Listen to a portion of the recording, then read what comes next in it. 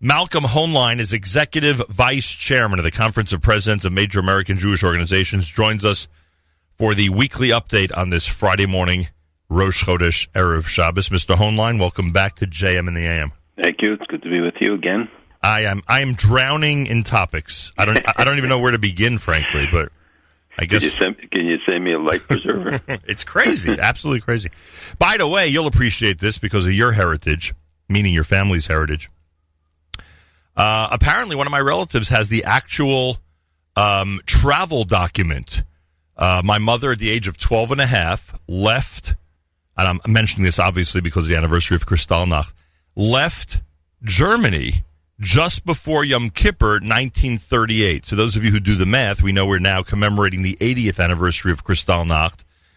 She and her family, one of the lucky ones, obviously, that took place weeks before Kristallnacht. And as you, again, based on your family and obviously your knowledge of the Shoah, one could only, you have to shudder with fear when you think of, just getting out in time, just being, able to go to the U.S. or wherever people ran to just before the Kristallnacht, and then obviously in the short period of time before the complete shutdown of immigration. So as we commemorate 80 years, I thought I would mention that this morning. Well, first of all, I'm glad you're mentioning it because too few people are mentioning the 80th anniversary of Pogromnacht. Kristallnacht is a term that everybody uses, but it's not really appropriate because that was the Nazi term meant to cover up, to diminish, demean what actually happened by calling it a night of broken glass, the image of crystal, as opposed to what we call it Pogromnacht, pogrom night, when... unlike what the history books said, we published these 2 volumes on what really took place on Kristallnacht, the Beit Ashkenaz in Germany. I worked with them for 10 years doing the research, and in fact, many young German non-Jews helped us to visit every site, and we documented, as I said, unlike the history books that said 200, 225, 250 synagogues, which were numbers the Nazis put out as part of the propaganda to cover it. We have documented now more than 1,400. Wow. Just in Germany, not including Austria or Sudetenland, which were under Nazi control, but just the area of Germany under control on November 9th, 1938, and its aftermath. 1,400 were actually up to 1,700, but in the book we document 1,410, and you can see the crowds around the synagogue. You see the fire trucks at the building next door to make sure that their houses weren't hurt, the Germans, the regular Germans, and it's an account of every community, sometimes just a couple paragraphs on most. But I wanted there to be a something in English because there was no history, no record in English of these communities, both how they lived and, unfortunately, about the deportations. And it's so fascinating to read it. And everybody from the President of Germany and Prime Minister Netanyahu told me that they couldn't put it down. They were so angry because they said we sat down to look through it, and it becomes almost hypnotic in attraction because you realize all what was really lost, how much was lost. Up from 1933 on, and there's a reason why I'm mentioning this now, after the Nazis came to power, they right away set about building concentration camps early on. And in the research for this books, for these 2 volumes, we found the names of thousands of Jews who had been killed before Kristallnacht, but they weren't counted as part of the 6 million because they died before, and often their ashes were sent back to a police station, and they had to redeem it, or the body had to be redeemed in money by the families. And there are sections in the Frankfurt Cemetery, the one that is intact, where you see that they were buried. And the significance is because after Kristallnacht, no one in Germany had the right to say they didn't know. Everybody saw the synagogues burning. Everybody. It was clear that it was an organized effort. So it was the age of denial ended right there. And the fact that Macron now is why it's so contemporary in my, I believe Kristallnacht should be marked in every synagogue, every school, every institution, and I congratulate some of the Project Witness and others that are doing a lot to try to promulgate the message. But you saw that Macron, the president of France, is honoring 8 of the commanders, 8 marshals, field marshals who commanded the French forces during World War I, and one of them is Pétain, the guy who headed the Vichy regime during World War II. I mean, it is so outrageous, and the French Jewish community obviously is up in arms about it and fighting it. But they deported tens of thousands of Jews to their death, and he was convicted by French courts during his trial in 1945. And he was an active collaborator with the Nazis, and they went after the resistance and gave Jews second-class citizen, and they helped the Germans round them up for death camps. And so we see that even in France, which supposedly has acknowledged their role and apologized and everything, you see how history gets rewritten, and that somebody like Pétain could be honored. Tell me about the book. How do people obtain it? You can't obtain it. It's not for sale. It was too expensive to produce for mass distribution. So we did is we made copies. I gave one to every member of Congress to present to the institutions. We gave obviously to Israel. We sent to Holocaust museums and memorials. So there have to be some libraries that have it. There are libraries that have it, and we have a limited number of copies for institutions. I regret that we can't make it available. If somebody wants to reproduce it, it's there. They're 2 big volumes. And if someone wants to do research based on it, absolutely, contact you in your office. Plenty of places. Number of places that have it now.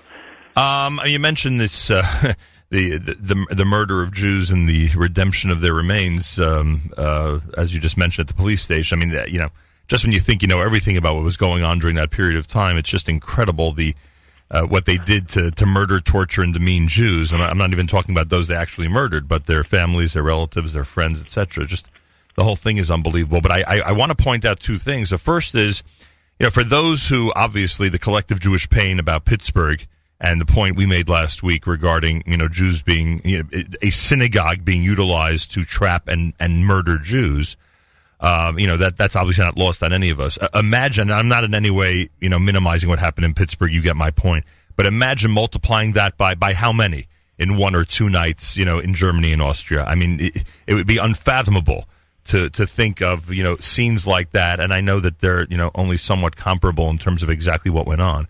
But there were people who were murdered that night, no question about it. Almost 100. Yeah. But 30,000 Jews were rounded up and put in camps. Right. And countless businesses, obviously the shuls and Jewish institutions, but they were looted and broken into and burnt, and many Jews in their homes.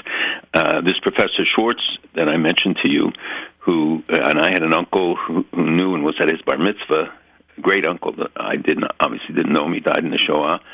But they told me a story that his brother, who was the leader of an Aguda group in Nuremberg, opened the windows and threw the furniture out and made it look like the place had been vandalized. So when the Nazis came, they just passed by the house thinking that it had already been done. Unbelievable. And he gave, this is a side note, a package to their maid, a housemaid, to hold on to, and said, if anything happens to us, you keep these. And the younger brother, this Meir Schwartz, was sent on a kinder transport to Palestine. And the older brother, they said, we're taking you and your youth group to another city. The other city was Auschwitz, and they were all killed. Years later in Israel, Meir Schwartz, who was the leading scientist in hydroponics and other things, an amazing man, received a package. Oh, boy. From the maid. Oh, boy. And in it was the card attached to the bar mitzvah gift that my uncle, great uncle, had given to that boy before Kristallnacht. And he waited for me at the Kotel, and he said, I know you come here on Friday nights, and I always look for you. And he said, wait here. And he went home, and he brought me the card. First time I ever saw his name in writing or anything. Just an amazing personal. It brought it home to me so personally. Unbelievable. And I started this segment by mentioning my mother. You know, she was from Köln, and with these deportations that you mentioned, 30,000 or more during those 2 days, to say that her family could have been among them is not a stretch at all. And the fact that they were out in September of 1938, totally miraculous. And on top of that, something I mentioned earlier, Malcolm, and I take the time during this segment because you know this is important, as mundane as it might sound. We played as we always do, we played a Galei Tzahal Israel Army Radio newscast this morning. It ended with mention of Shabbat Parsha Toldot, with candlelighting times in the cities of Israel, listing all the cities with their times, and the ending times of Shabbat in all these cities of Israel. And if you would have told the people going through what we've just described 80 years ago that there would be such a thing, and they'd be able to hear such a thing, they would never, ever have believed it. And as much as it's so hard to understand that you're living through a miracle, when you're living through the miracle, we have to make sure to constantly point it out. Absolutely. I always marvel at it also. And in the morning when they open with a tefillah, and I just say, it's so much that we take for granted. We can criticize about a lot of things, but it's just really amazing. Unbelievable. All right. We'll go to the midterms and get to some of the other things happening this week. But I do remind everybody, your children and grandchildren need to hear a lot of what we just said in the last few minutes. Use this opportunity because it's now 80 over this weekend for Kristallnacht. As Malcolm points out, Pogromnacht. Use the opportunity to pass all these important pieces of information along and make them come to life in whatever way you can. Whether it's personal family stories like Malcolm and I just shared or anything else that will make it more real for your family. All right, we know that Democrats took control of the House of Representatives in the midterms. 5 Jewish Democrats, reading from the JTA, are set to chair key House committees, including 3 from New York. Jerry Nadler, Judiciary; Elliot Engel, Foreign Affairs; Nita Lowey, Appropriations; Adam Schiff of California, Intelligence; and John Yarmuth of Kentucky, the Budget Committee. I am assuming you are rather satisfied with all these choices. I will have to see the performance, but if you can take, I don't want to go through each one of them, right. But obviously the transition is going to be a very interesting one. And let's say Elliot Engel, who has worked with Royce all along. They really did a partnership. It was a model of bipartisanship, and so is on Appropriations Committee, where Nita Lowey will be the chair. They're very staunch supporters. Those two have most direct impact on the U.S.-Israel relationship, although all of these committees can do many things, and many of the chairs can have influence. I'm sure Jerry Nadler, Judiciary, there will be issues that will come up that will impact the community. I don't know, not so much in the foreign affairs area, but budget obviously does. And we'll have to see how they're not all the same. Right. Each one has their own approach and views. What is troubling is that there are some people who are elected who are very hostile, and who, even after the election, one dancing with a Palestinian flag and says that their priority is cutting aid to Israel. We have people from the extreme right and extreme left that are of concern. But overall, I think, and as I said a couple of weeks ago here, that the new Congress will be as strong, and we need a unified front in Congress to be able to stand up against, to be able to confront and deal with all these issues. And I hope between the administration and Congress, they'll find a modus vivendi to work together. There's too much at stake not to have it. And we see the increasing threat to the center of American politics, although it is. I don't think we're quite where Europe is, but we have to be always alert to that danger that the movement towards the left and to the right diminishes the center, where I think we've always largely been located. You alluded to Rashida Tlaib, the Palestinian American who won the Michigan 13. I don't remember a Jewish victor in any election, local or statewide or national, that has ever celebrated with an Israeli flag, so to speak. I think, especially on election night, everybody's an American. Everyone wants to certainly give the impression that they're representing everybody. So I thought it wasn't just outrageous in terms of what Jews or pro-Israel people might think of it. I thought it was just a slap in the face to the United States, frankly. Well, when you say that's your top priority, going after an ally of the United States, and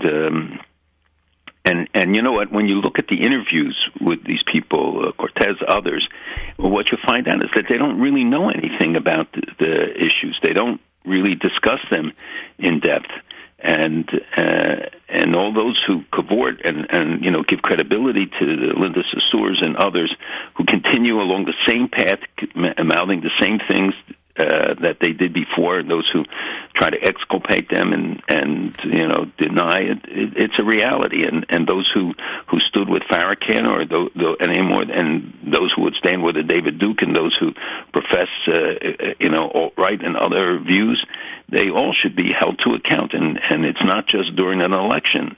And this is the time when people should do voter registration drives, not a month before an election, but now, between now and the next election, which will be a presidential on the national level. Right. And I think people should reach out to the new members of Congress, whether you voted for them or not, or if you think you like them or not. It's a clean slate. Start a new relationship. Invite them to synagogues, invite them to communities. Prepare, talk to them, educate them.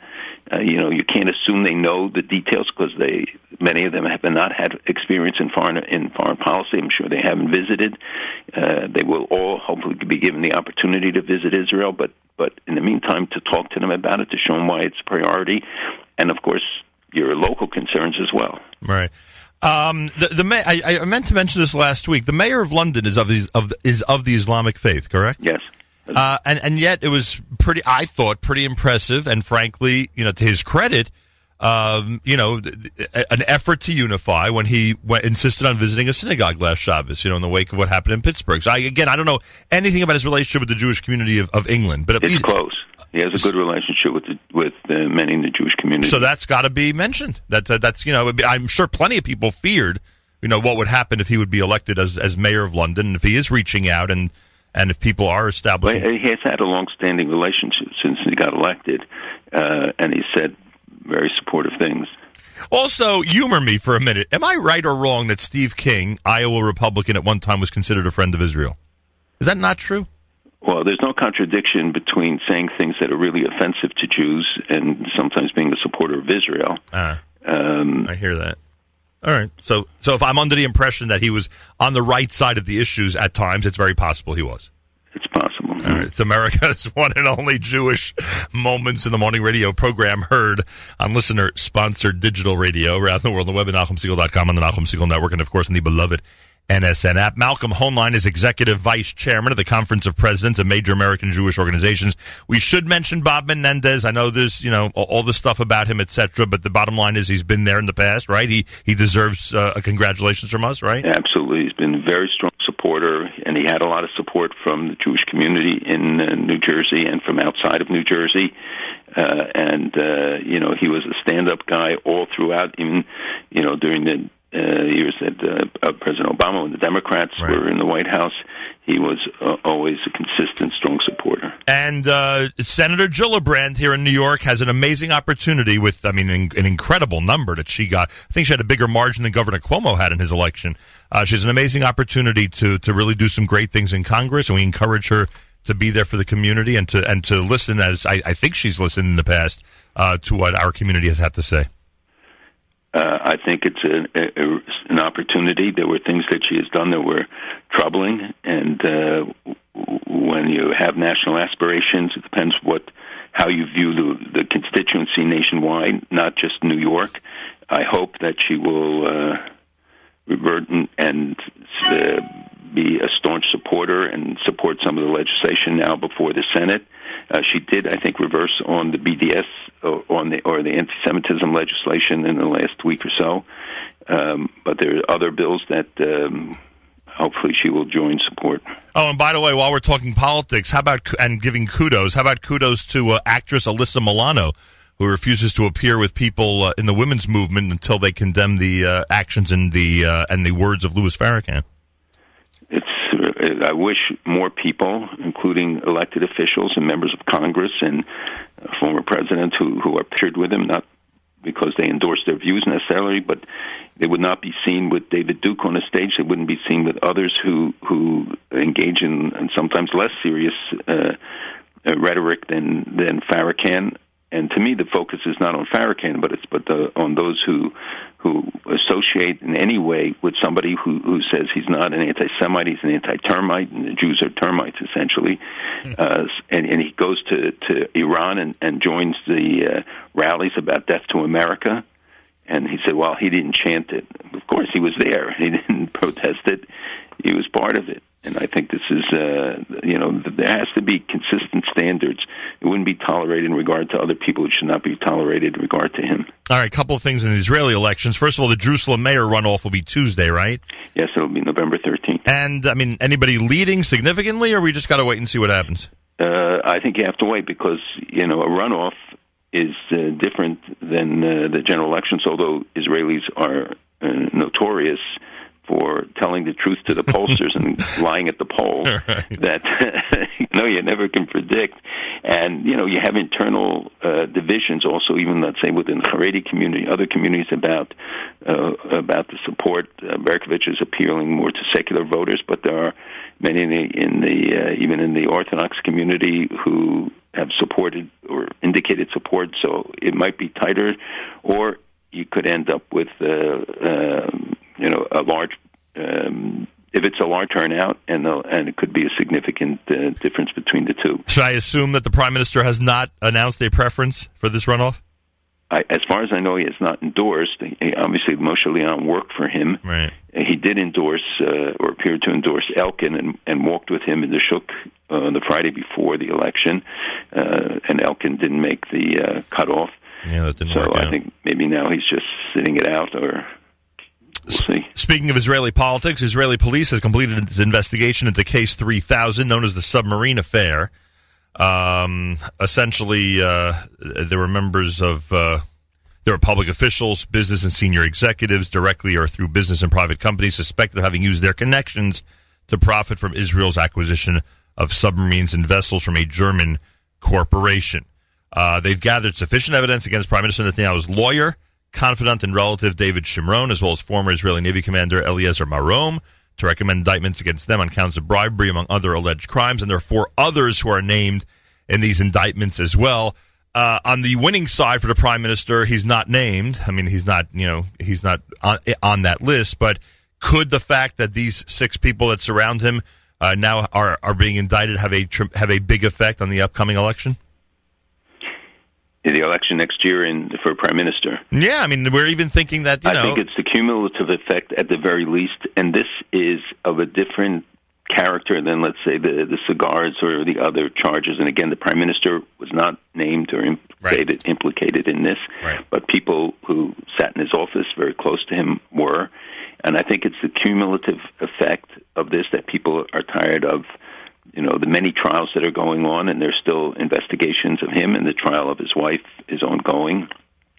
So I think that's really where you will see the impact, and of course people will run, because this is of a different nature. People, when it comes to the defense of Israel, and if people were in fact guilty, they have only been charged, and there's no proof, and there are some who say that the case is not as strong, but Mandelblit, who is a very credible, honest and integrous person, the Attorney General says that there are serious charges, but again, it has to be investigated, and many of these cases don't end up in conviction, so we shouldn't jump to conclusions. But when it comes to money from the defense and the security of Israel, that has raises special concern on the part of the populace. Right, yeah, I get that.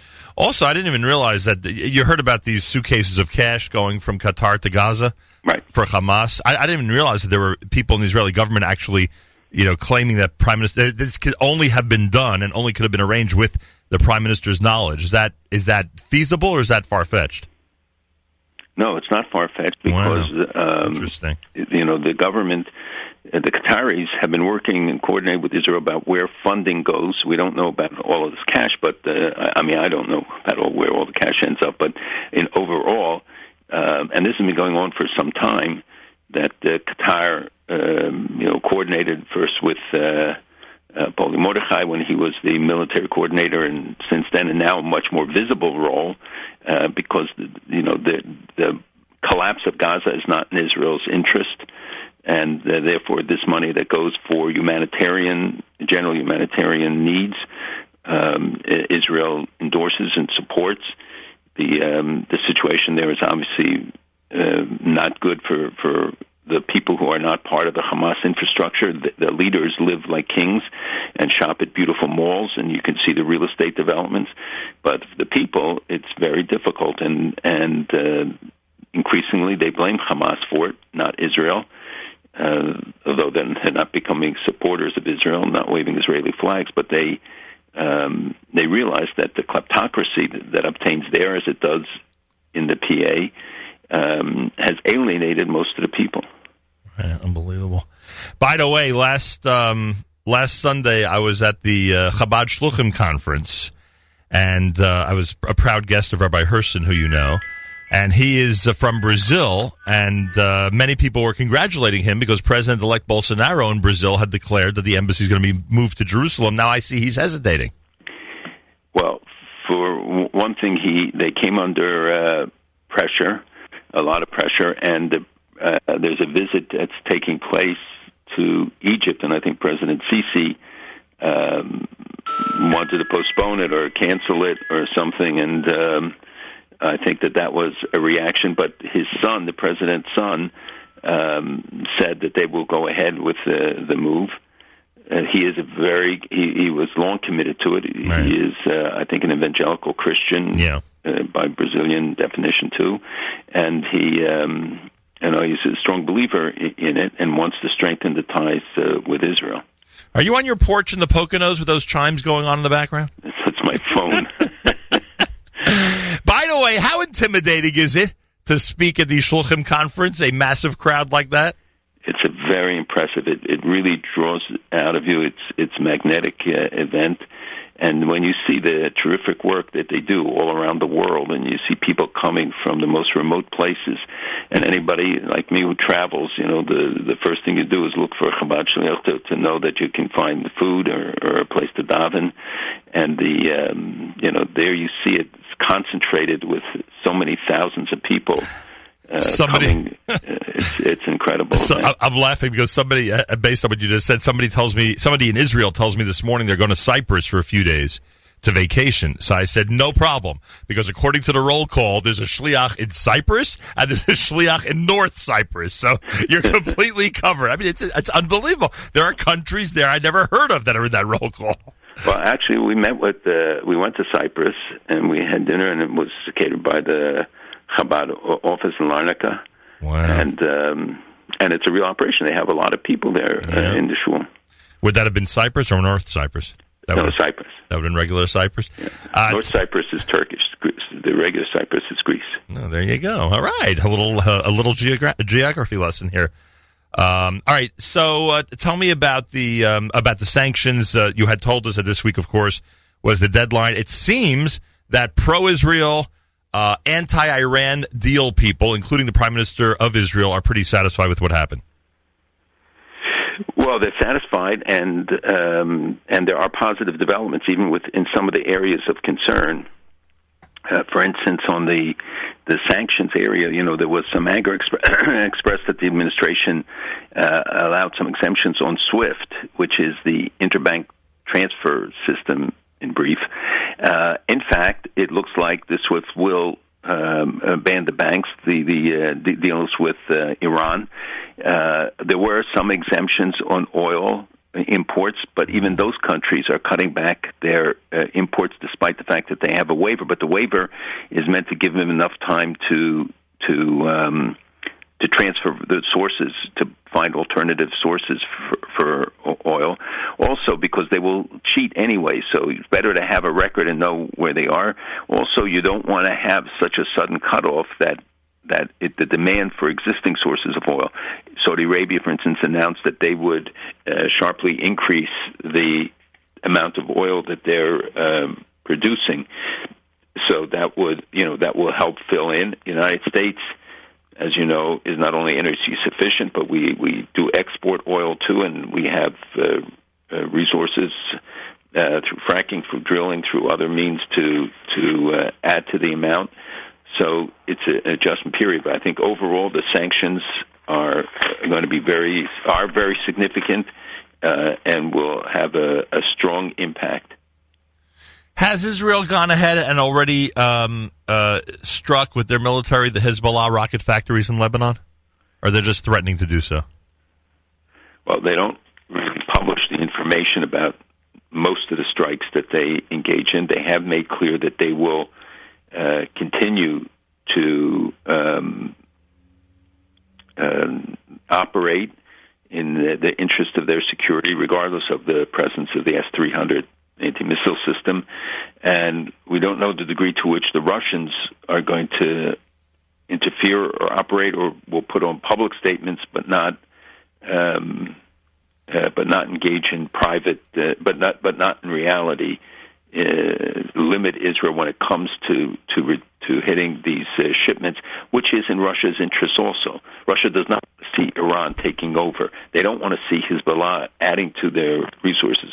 They want to manipulate every situation. They take advantage of every opportunity for their own purposes, but they don't want to see Iran emerging as the dominant force in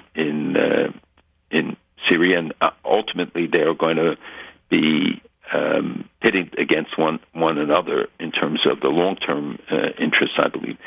So I hope that Russia and Israel have an understanding. That's why the Prime Minister, others have visited and talked to Putin. You know, he is, I think he would have been more flexible in the response, but it was the military who had to cover up the embarrassment for the loss of the military personnel on the plane that was downed. Mm-hmm. And I think that dictated their harsher response. Started this conversation talking about Jewish history in Germany specifically, and listener reminded me I forgot to ask you last week about the announcement by Angela Merkel that she will not be seeking re-election. Yeah, I think it's, with all the tensions and difficulties that there have been, she has been a great friend for Israel. The Prime Minister expressed this very clearly. But to me, the disturbing part is that this is further evidence of what I was talking about, as you know, for a long time here on the show, for a very long time, that my fear that you will not have another Merkel, you may not have another Macron, or May, that the politics in Europe is becoming so divisive that those who occupied the center are becoming dinosaurs, and the movement towards the extreme left and extreme right is becoming more and more in evidence, and the immigration issues, all of these tensions exacerbated. And my concern always is that I look at Europe to see possibilities and trends for the United States, even though I think the U.S. is different. I think the reaction to Pittsburgh should encourage us about where the American people are, that you had hundreds of vigils all over the United States, often places where you didn't have big Jewish populations or significant populations. The expressions that people reported to us coming from every sector, being stopped on the street, people crying to them and saying, don't judge us by that. So I think America is still different, but there are demographic changes. The nature of the constituency is different, is changing in the United States, and we have to do much more to reach out. In the old days, we used to build coalitions. I think it's time for us to do much more of that again. And we've always been involved in it, but I think it has to be stepped up. That we build closer ties, that educate them about who the Jewish community, because they're getting now through the internet all the lies, all the distortions, all the revisionist history. Are we much better at it than our European colleagues, or they just simply are dealing with a different type of politician? Well, they're different. They're dealing, first of all, with different demographics. In most places, they have smaller Jewish populations. You have historic factors that come into play. But human nature is the same everywhere. It plays out differently. It's affected by culture, by figures of importance. which is why we send those who can talk to young people, sports figures and others, to Israel just to see it, not to whitewash it to anything. And every one of them comes back as strong advocates because, Israel sells itself with its flaws. Yep. And the difference in their image of what Israel was, an apartheid state, many of them told me, and they said, when I asked them, what is the biggest thing that you learned? They said, this is no apartheid state. They said how they were greeted, how players of color and others, and in Europe, the political makeup is different. The historic associations are different, but we should not think we're immune from it. That's for sure. All right, way behind schedule, but very quickly, if possible. First impression, same question that the Jerusalem Post asks this morning. Which will come first, the Israeli elections or the rollout of the United States peace plan? Well, there were reports that there was going to be some sort of a rollout in the coming weeks. I don't see the evidence that will take place. And frankly, I think that if there's an election, they will be hesitant to promote it. But in the aftermath of the election, they may want to have something like this that would unify parties. Everybody would be behind the peace plan if they won't agree with every aspect of it. Good point. Right. So we'll have to see how they judge the dynamic post-election. Right. And when you say that, you mean post-Israeli election, not post the midterms here, correct? No, I mean both. Both, right. I mean, now that we are post the midterms and because we have the Israeli right, and the fear that if you do it before an Israeli election, it becomes a political football in Israel. Yeah. That each party will try to outdo itself to say that this is not acceptable, that's not acceptable in the present climate. Second, you don't see any change in Abbas, any willingness on his part to really negotiate, to come into serious discussion. So those are all limiting and other limiting factors. But it's going to be, I think, a call that the administration has to make about when they feel it's really the most timely and most impactful and will not harm the long-term prospects of its success. 80 years is a blip in history, Malcolm. We have to remind our children and grandchildren what's happened 80 years ago, in the past 80 years, and the situation that we have today. Absolutely. Thank you so much. Use this Shabbos. Yes, have a wonderful Shabbos, and I thank you. Malcolm Hoenlein is Executive Vice Chairman of the Conference of Presidents of Major American Jewish Organizations, joins us Fridays for the weekly update here at JM in the AM.